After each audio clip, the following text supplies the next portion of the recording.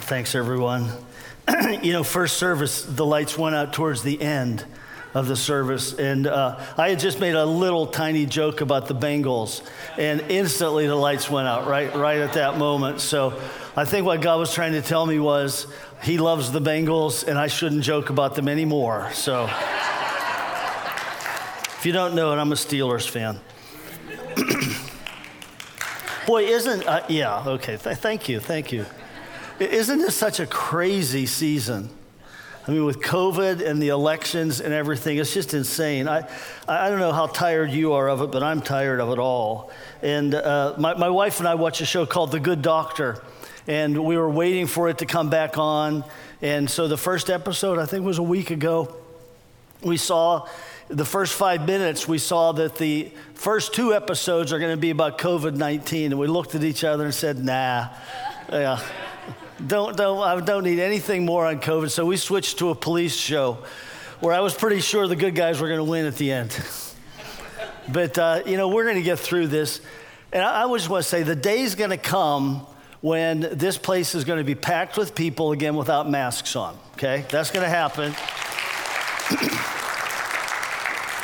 And our goal and our thinking and our preparation and prayers right now as a staff, and I want that to be yours too, is that we will be prepared for the new realities of our culture when COVID passes. And all of the people that are going to be eager to find relationship with Jesus and that are eager right now, but we don't quite have the same freedom of access with them that we will as that time comes. Now, as well, the whole election thing, isn't that crazy? When will we know for certain? In 2000, the year 2000, election night, the press said Al Gore, the Democratic candidate, had won. And then later that night, they said, no, we were wrong. George Bush, the Republican candidate, has won. And actually, Al Gore conceded. And then later, they said, no, it's too close to call. And Al Gore rescinded his concession. He had to call Bush back and say, I'm rescinding my concession. I'm not conceding. And then they went into this season of recounts in Florida. And Al Gore demanded that they do a hand recount, and it wasn't settled until December 18th, when the Supreme Court stepped in and made a decision that stopped the recount. And so I want to say this, we've been through this before, and our nation survived that, and we will survive going through this right now again. And this will all be behind us one day. Here's a couple of tips, though. Last night, talking to a friend, he said that he's not checking the news every day. He said it's happening too slowly. And here, I'm checking the news 3 or 4 times a day at that point. I didn't tell you that when we were talking, Mark, but I was. And so I am now saying I'm not going to check the news any more than once a day, okay? Because if you're checking the news more than once a day, you're probably way too involved in this at a heart level. And there's way too much chance of it just gripping your heart and drawing you off course. But maybe once a day, maybe once every other day is okay. But I heard a prophet from Scotland, a woman prophet named Emma Stark. And she said this with all the love and compassion. You could tell in her voice that she was sincere. She said, I love America. And she said, I love the American church and American Christians. But she said, I think that the American church has tended too much to put its hope in someone that they hope has put their hope in God. You hear that? Again, she said that she thinks the evangelical church in America puts its hope in someone that they hope has put their hope in God. And her suggestion was, why don't you just cut out the middleman? Amen. And just put your hope directly in God, okay? And so that's what we need to do.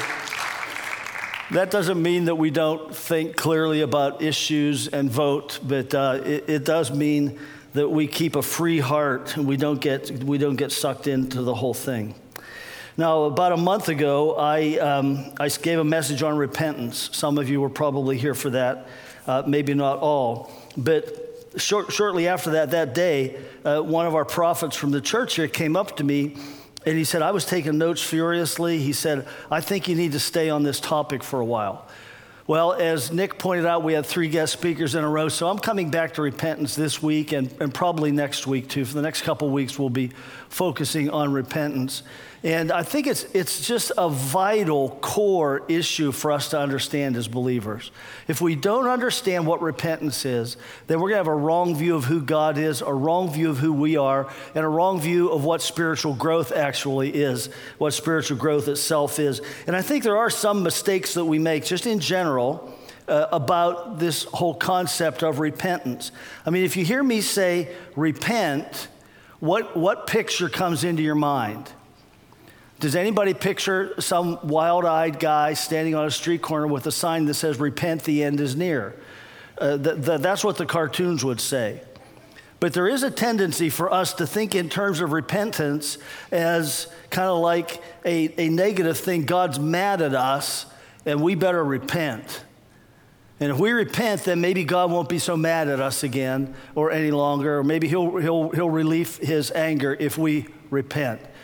That's one misunderstanding of repentance. The idea that it's something I do to make God happier with me or for me to get credit with God. But another misunderstanding about repentance is that repentance should always be with sorrow. That it leads to sorrow. And if you're going to be a repentant person, you're going to go around with a long face. You're going to be unhappy because if you smile or if you show joy, then people are going to think, or God might think, that you think your sin in your life is okay, or that you think being imperfect is okay. And so that's a mistaken notion, too, about repentance, because true repentance should always lead to joy. And I'm going to tell you why later. But as well, there's the sense that repentance is turning away from an action. It's, I did this, God, I promise you I won't do that ever again. That's what repentance is. And repentance is not that. Repentance is, in fact, changing your mind about something. That's what the word literally means. It means to think after or to think again. And it means, I thought this way. Well, I'm going to change my mind. I'm going to think this way. Now, it's not as simple as like, hey, I told you I wanted a hamburger. Is it too late for me to change and get a hot dog? Not that kind of change your mind. There's a deep change that can happen in our hearts and in our minds when God reveals truth to us. Repentance is based upon a revelation of God's truth. It is a deeper insight into who I am or into who God is in comparison to what I had thought God, who he was. Or it might be a deep insight into who I am and a recognition that my attitude towards someone is wrong. And it's not the focus on the attitude, but it's focused on the fact that I have that attitude because I think something about myself, and I think I have the right, I'm smarter than other people, I'm wiser than other people. I have the right to have this attitude towards that person because it's that foundational thought that is the thing that God reveals to us that then has to be repented of. In my very first church, I'd been a pastor for just a few years, and I was trying to help a family through a problem they were going through, and didn't do a very good job of it. I thought I was doing everything right. I mean, I called other older pastors and asked them, what I should do, and did everything, according to what everyone advised. Nevertheless, at the end of this whole thing, I got a letter in the mail, a signed letter from the mother in this family, and she just really kind of read me the riot act. I mean, she just one thing after another about my character and about who I was, and on and on. And I was like, I was taken aback by it. I was angered. I was just really upset by the letter. Took it to my wife, and I said, can you believe? I was indignant. That's the word I was searching for, indignant. I said, can you believe she said this and this and this about me? I said, I'm going to go write a letter back right now. And my wife very wisely said, don't do that. She said, don't even reread the letter. She said, put it back in the envelope, stick it in a file in your desk. Wise woman, because she could have said throw it away. She said, stick it in a file in your desk, just leave it there. So that's what I did, all right? 10 years later is New Year's Day, and I'm having my quiet time, and I looked around my desk area, and I thought, you know what? I don't have anything else to do. I'm going to purge the files in this desk. So I started going through all the files I have and throwing stuff out, and I came across that letter. And I pulled it out, and I started to read it again, and I thought, whoa, she was right about that. And then, 2 sentences later, she was right about that. And then she called me a snake in the grass, and I thought, no, that's not quite right. But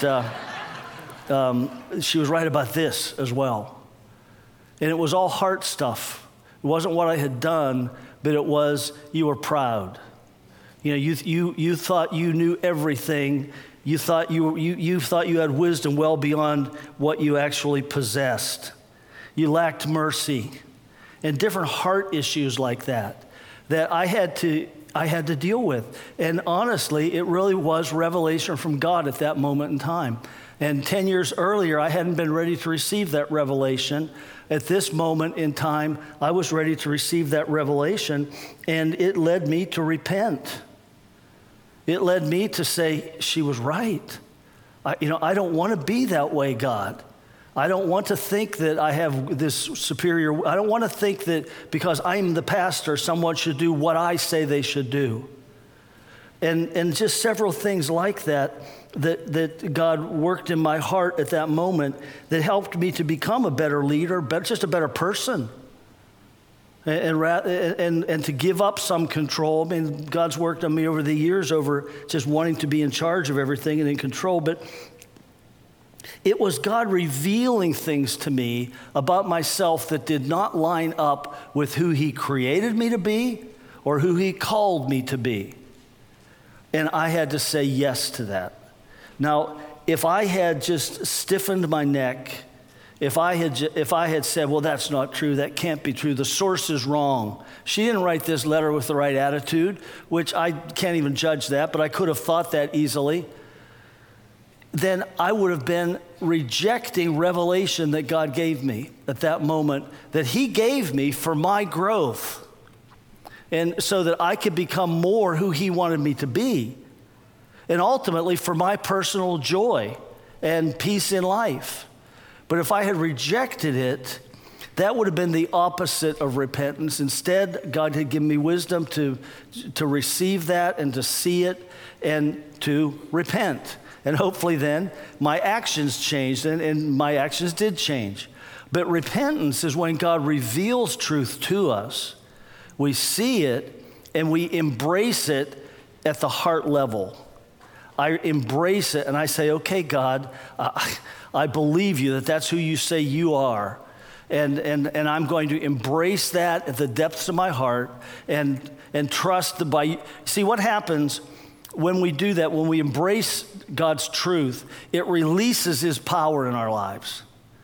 And God gives me revelation and I receive it. It releases the presence of the strength and power of the Holy Spirit in my life so that I can walk the way He wants me to walk. Because you see, repentance is not primarily an outward action. It's not, I've been mean to my wife, I need to be nice to my wife. From now on, I need to be nice to her. I'm going to put a rubber band around my wrist, and every time that I think of a mean thought towards her, I'm going to snap that rubber band until I reprogram my brain to think only nice thoughts. You see, it's not just mental reprogramming. It's not a worldly way of behavior modification. It is opening our hearts up for the Holy Spirit through God's truth and revelation to change our hearts. And that's what then changes our behavior.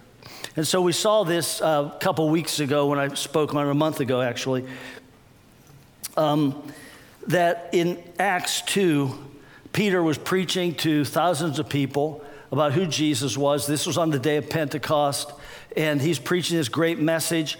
And he tells them all who Jesus was, and here's who he was, here's what he did. You crucified him, and the people saw for the first time who Jesus really was.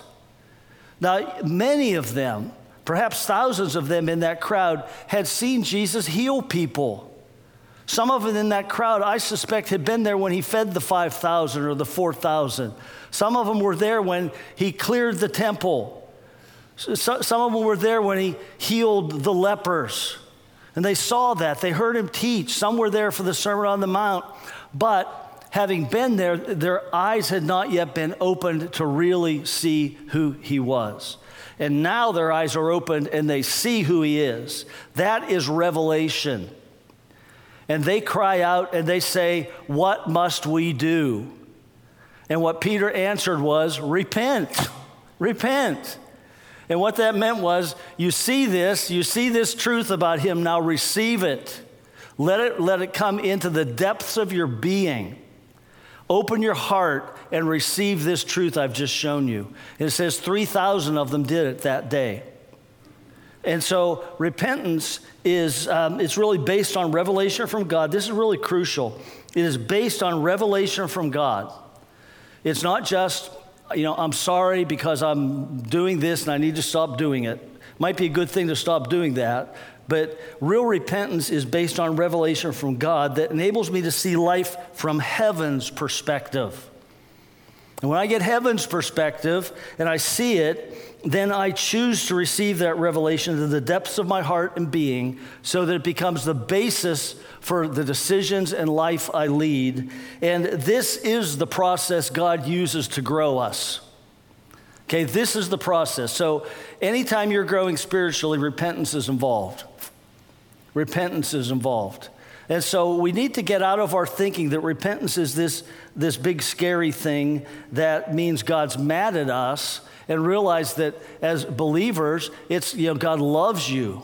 He's your Father. He cares about you. And it's His way to nurture our hearts into alignment with His so that our actual lives then begin to line up with His. Because when you receive that truth, it releases the presence and power of God in your life. Acts 11:18 says, they're talking about the Gentiles, and it says that God granted them the same repentance He did us, the repentance that leads to life. So repentance leads to life and to joy, not to sorrow, not to an extended period of me fretting over things or anything like that. And Romans 14:17, the Apostle Paul said, the kingdom of God isn't eating and drinking. He said the kingdom of God is what? It's righteousness, peace, and joy in the Holy Spirit. And so a third of the kingdom is joy.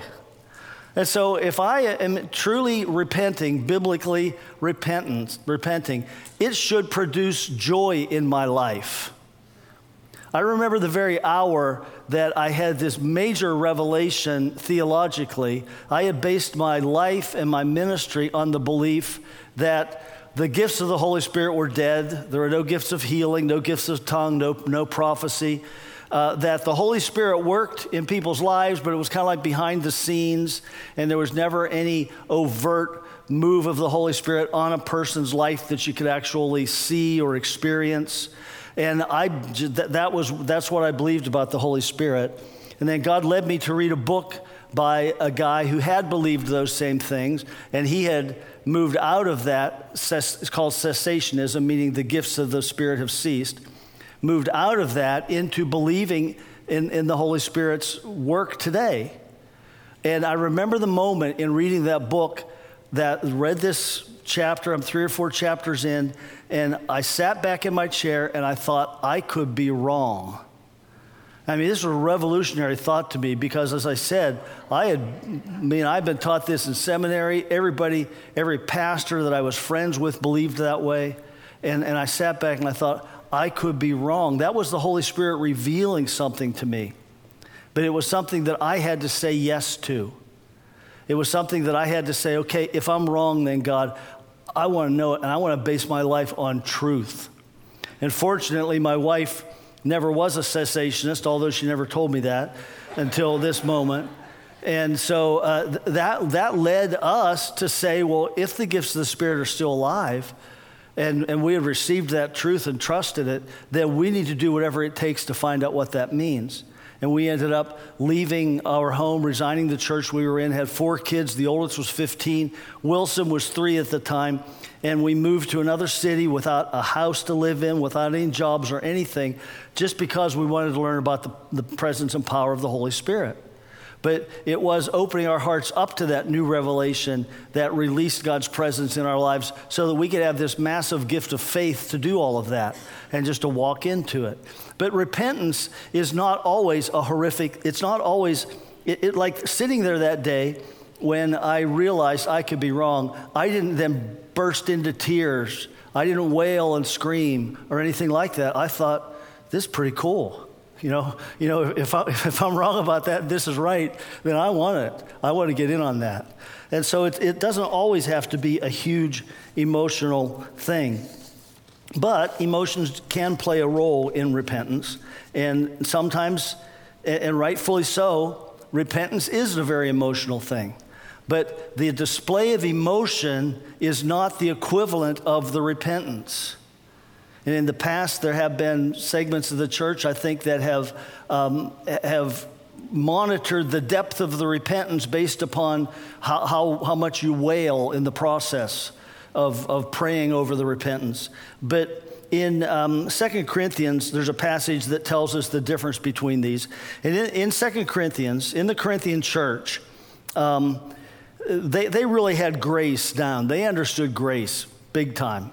And when one of the members of the church, a person who was engaged, not just someone like walking in on a Sunday morning or anything like that, but someone who was part of the core of what was happening in the Corinthian church, ended up having an affair with his stepmother. And so he's sleeping with his father's wife. And the Corinthians were so clued into grace that they thought, well, hey, God's grace covers that, and let's just leave it alone. And so Paul writes to them and says, hey, you misunderstand grace, and you're misunderstanding righteousness, and you got to do something about this. You can't let this guy be I'm just going to say, a leader in the church or a prominent person in the church representing Jesus when he's doing something like this. It's wrong. And so when Paul wrote to them all of that, it did cause deep sorrow in the hearts of the leaders of the church because they realized how much they had missed it and how they were actually condoning what this guy was doing, and they had let him down by doing that. And so they go ahead and they talk to him about it and actually tell him, don't come back until you get this straightened out, something like that. And so the guy gets it straightened out. And when Paul wrote 2 Corinthians, which is what we're going to read, he had to tell the Corinthian church, hey, you've gone overboard. I didn't mean, kick the guy out. I meant help him to straighten his life out because the guy had straightened his life out and they wouldn't let him come back to church. And so he straightens that out with them. And then he writes this to them, okay?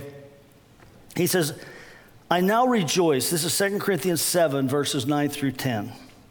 He said, I now rejoice that you were made sorrowful, but not that you were made sorrowful, but that you were made sorrowful to the point of repentance. So he says, it wasn't my goal to make you grieve over this. My goal was to see you take action about it. And so you were sorrowful, but your sorrow led to repentance. For you were made sorrowful according to the will of God. And so it means a godly sorrow. For the sorrow that is according to the will of God produces a repentance without regret, meaning you repent and you don't look back. You don't think, I wish I hadn't done that. But he says it leads to salvation. And then he makes this statement. He says, but the sorrow the world produces, the sorrow of the world produces death. So there is a godly sorrow based upon revelation from God, who he is, what he wants to reveal to us. But there is also a worldly sorrow based upon human thinking, maybe my own personal code of ethics. Maybe I've decided that, I might gossip, but I would never lie about someone. And so, I have a code of ethics that is just personal to me, and I violate my own code of ethics and I'm overcome with sorrow over that. Or I violate the code of ethics of the group that I'm part of, and I receive pushback from that group, and I experience sorrow because of that. But the code of ethics is not a heavenly code of ethics. It's just a human thing. So he says human sorrow doesn't lead to true repentance. It leads to death. But he says godly sorrow can be something that does lead to godly, true repentance. And so when we look at this and we think about this, we need to realize that godly sorrow, true repentance, when God reveals something to us, and we respond to that by embracing that truth, that it brings freedom and life. But worldly sorrow doesn't produce, it's based upon sentiment, maybe a guilty conscience, maybe something that's totally wrong that I was taught as a child growing up, but I violate it and I have this sense of guilt over it. That leads to death because it's not based upon God's truth and God's revelation. And so you look at this, and it's important that we are able to distinguish these things so that we understand true repentance, because that's how our minds are renewed and that's how we grow spiritually. I want to just compare Peter and Judas, just to compare godly sorrow to worldly sorrow. If you know the story, Peter, on the night Jesus was betrayed, the night before he was crucified, Peter made these great boasts that even though others might abandon Jesus, he never would. Jesus had just said, one of you is going to betray me to the 12, and all of you are going to abandon me. So Peter says, I will never abandon you. No matter what, I will not abandon you. And then he throws the other apostles under the bus when he says, these guys might abandon you. I won't abandon you. I won't. And so if you know the story, of course, later that night, Peter tries to fulfill that. When Jesus is arrested in the garden, Peter pulled his sword out, and he cut off the ear of the high priest's servant. But he wasn't aiming for his ear, okay? He was trying to cut the guy's head off. This was a death blow. He wanted to kill this guy, and had Peter done that, there was a troop of temple guard right there that would have cut him down. Peter would not have survived that, except for the fact that Jesus told Peter, put your sword away, and he healed the man's ear. But in Peter's worldly thinking, he was fulfilling his word to Jesus, I won't forsake you, I'll die with you. But what he lacked at that moment was true revelation on what Jesus meant when he called for people to follow him no matter what the cost. And so Peter gets that revelation later. He did have true revelation on who Jesus was. So you remember, Peter is the one when Jesus, he had thousands of people leave him all at once over a message he gave where he said, you have to eat my body and drink my blood, and they didn't understand it and they all left. He turned to the 12 apostles and he said, are you going to leave too? And Peter said, where would we go? You alone have the words of life. So Peter had revelation and understanding into who Jesus was. And then when Jesus said, who do men say that I am? And then he said, who do you say that I am? Peter was the one who said, you are the Christ, the Son of the living God. So he had that revelation solidly basing his life on that, but he didn't have further revelation about how he actually would be loyal to Jesus one day. Now, to contrast that with Judas, who Judas decided to betray Jesus days before the Last Supper. It was a plan he had hatched. And it happened when there was a dinner and a woman came in and she brought in a very expensive vial of perfume. She broke it, and some people say this could have been up to a year's salary, a year of income, the value of it.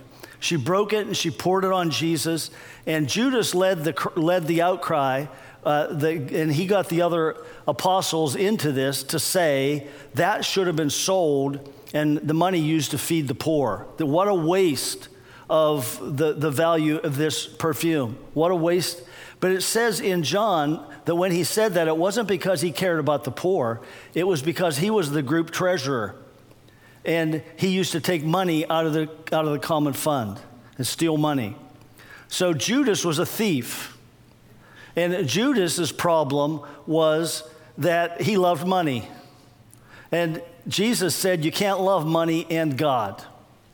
Now that's one point about Judas. You cannot love money and God. And he loved money enough that he was willing at that moment to be angry enough to leave the rest of the group and go to the high priest, go to the priests, and to offer Jesus up to them. That's when he did it. Was right after that woman poured the oil, poured that perfume out. And I think that, this is just my thinking. I wonder if Judas didn't have a plan that when the money bag gets full, he's going to take off. When there's enough in it that he can actually live for a year or whatever. He was a thief. That's how thieves think. And so since all that money was given up, Judas decides to find another way to get money. And he goes and he says he will sell Jesus out for 30 pieces of silver. Now, at the Last Supper, he's already done this. This is all done. And at the Last Supper, the same place where Peter says, though everyone abandons you, I won't. Jesus had just said, one of you will betray me, all of you will abandon me. Peter does his thing. And then Judas comes up to Jesus, and he says to Jesus, surely not I. Now think about that. What does that tell you about Judas's perception of Jesus? At the very least, he thought he was smarter than Jesus. He could betray, he could deceive Jesus. And Jesus has no idea that it's him. There's something about that just opens up some clarity about Judas's heart. Later in the garden, he kisses Jesus. And Jesus says, friend, do you betray the Son of Man with a kiss? I can't hardly believe that Jesus called him friend. But he did, because of the grace and the mercy of God. And here, Peter earlier, he had denied Jesus 3 times. And on the 3rd time, and he's in the courtyard of the high priest when this happens. On the 3rd time, Peter yelled and cursed, I don't know him. And just at that moment, they were leading Jesus out of the high priest's house. He's walking across the porch. He hears Peter cursing, I don't know him, yelling, I don't know him. And Jesus turns to look at Peter. Peter turns, and Peter sees Jesus. He looks, their eyes met. And then it says Peter went out and wept bitterly. But his sorrow was a godly sorrow. Now Judas's sorrow, that when Judas, in fact, he looks Jesus in the eye and he says, surely not I. When for Peter, all it took was just a briefest moment of eye contact and it broke him, because his heart was truly committed to Jesus. But Judas, on the other hand, he was able to look Jesus in the eye and say, yeah, it can't be me, can it? Surely not me. Surely not I. And then he comes down to this, I have betrayed innocent blood. I don't want to read too much into this, but he didn't say, I've betrayed God's Messiah. He didn't say, I betrayed Jesus the Christ. He says, innocent blood. And have you ever heard of that there's a code among thieves? Even thieves can have some form of a code of ethics. For instance, I will steal money from people because if they're stupid enough to let me steal it from them, they don't deserve it. But I'll never hurt anybody. I would never harm any individual. That would be the kind of thing that a thief or someone in that realm of life might have a code like that. I suspect that Judas had some inner code like that he had lived by, that he'll take people's money, sure, but he would never hurt anybody. And now when he sees that Jesus is going to be crucified, he goes off in grief, throws the money back into the temple, says, I don't want it, and goes out and hangs himself, because his sorrow was a worldly sorrow. It was based upon human thinking. It was based upon human reasoning. It was not based upon revelation from God. And when we see that, just to look at it and just to say, we all experience that at times. It's possible for any one of us to wrongly experience human sorrow and to mistake it for repentance. But I share this all with you just so we'll know that we'll be able to search our own hearts, and we'll be able to say, Holy Spirit, search my heart and show me, is this just me feeling bad about something? Or is it really you speaking to me, revealing something to me? But sorrow can be part of repentance, but it doesn't necessarily have to be part of repentance. And I think that one of the keys here was in Psalm 51:4, David, after David had sinned with Bathsheba, and then he had Bathsheba's husband, Uriah the Hittite, murdered. And Uriah the Hittite was one of David's 30 mighty men. He had 30 soldiers who were the most loyal to him, like his personal guard. That these were the strongest warriors in the land who were gathered around David. Uriah was one of them. And so David having Uriah murdered was a horrific betrayal. And yet he was able to say, God, against you and you only have I sinned. And this can be the difference between worldly sorrow and godly sorrow that leads to true repentance. It can be just this idea that David, I would say, David, what are you talking about? What about Bathsheba? Did you not sin against her? What about her husband? You had him murdered. You didn't sin against him. But what David was saying was ultimately, God, my sin's against you because you created me, you made me king, and I have betrayed that trust. I have not lived up to what you've called me to be. And when I did hurt these people, they are your people. And so my sin ultimately is against you. And so somehow understanding that, I think Peter understood that, Judas didn't. And this as well, Romans 2:4 says, it's the kindness of God that leads us to repentance. I think if Judas had really understood the kindness of God, maybe he would have handled his sorrow differently. But Peter did understand it. Peter comes out of this fully restored because it's God's kindness that leads us to turn back to him and to receive the revelation he gives us deep into our hearts so that it changes who we are and the way we live. And so what I want to say today is this. Just pray, God, speak to me. Reveal yourself to me more deeply. Just ask him that. In fact, we should live that way.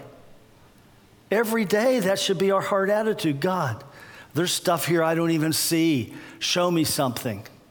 Show me something show me some truth that I can embrace that will change me more into the person you want me to be. We should constantly have that as our prayer and just be sensitive of what God is speaking to us and receive it. One Sunday, it happens like this. One Sunday I was sitting right down here, this is at least 10 years ago, and praises erupting and worship and praise and packed to the gills.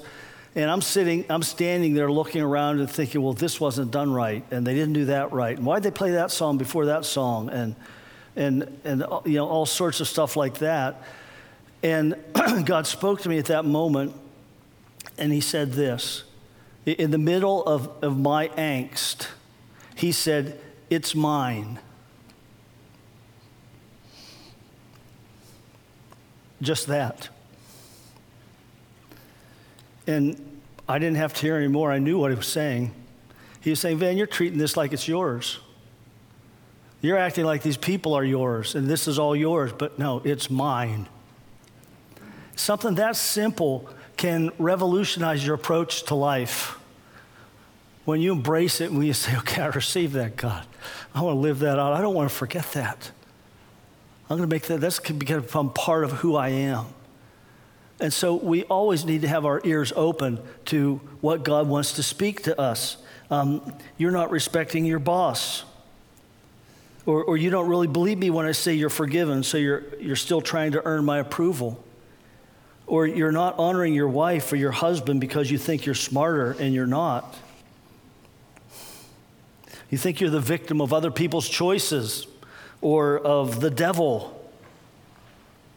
These are all things that God can speak to us about, that could be what God wants to speak to us about, that would be revelatory to us, that if I receive it, it will release the presence and power of the Holy Spirit in my life and lead me into life change that's going to produce a lot of joy and happiness and peace and outward living out righteousness in my life. So would you stand with me, please?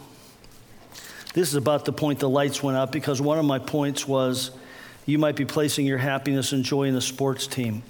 I won't say any more than that. So, Father, we're thankful that, Lord, first of all, you designed us to laugh. You made us to laugh. You made us to be joyful. And even repentance does not always have to be an emotional, just an emotional wall that we hit or filled with terrible grief. Thank you, Father, that you're so kind. You're so good to us. I pray, Holy Spirit, that you would speak, that you would just drop words into our hearts and our minds that would enable us, that we could embrace deep into our hearts, that will change us and make us more who you want us to be. In Jesus' name, amen.